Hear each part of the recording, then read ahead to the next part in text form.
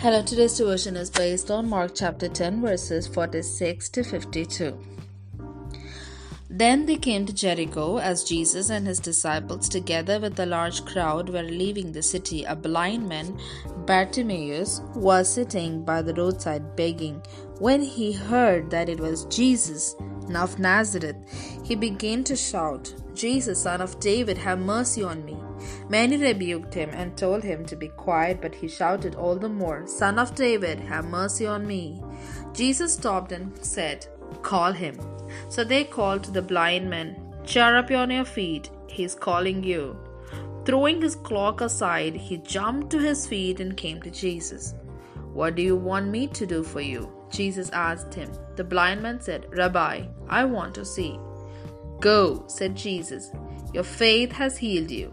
Immediately he received his sight and followed Jesus along the road. Here ends the Bible reading.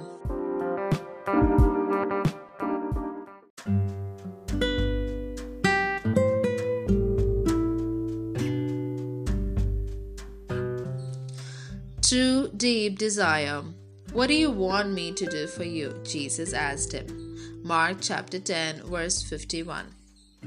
A mouse with a shrill voice. Reapy Cheap is perhaps the Chronicles of Narnia's most valiant character.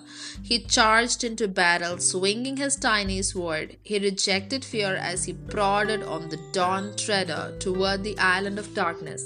The secret to Reapy Cheap's courage?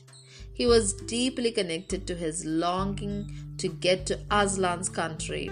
"That is my heart's desire," he said.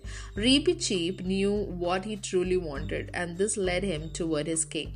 Bartimaeus, a blind man from Jericho, sat in his normal spot, jingling his cup for coins. When he heard Jesus and the crowd approaching, he yelled out, "Jesus, Son of David, have mercy on me." The crowd tried to silence him, but Bartimaeus couldn't be stopped. Jesus stopped.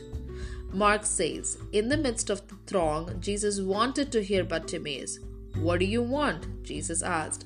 The answer seemed obvious. Surely Jesus knew, but he seemed to believe there was power in allowing Bartimaeus to express his deep desire.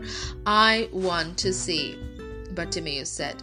And Jesus sent Bartimaeus home, seeing colors, beauty, and the faces of friends for the first time. Not all desires are met immediately, but what's essential here is how Bartimaeus knew his desire and took it to Jesus.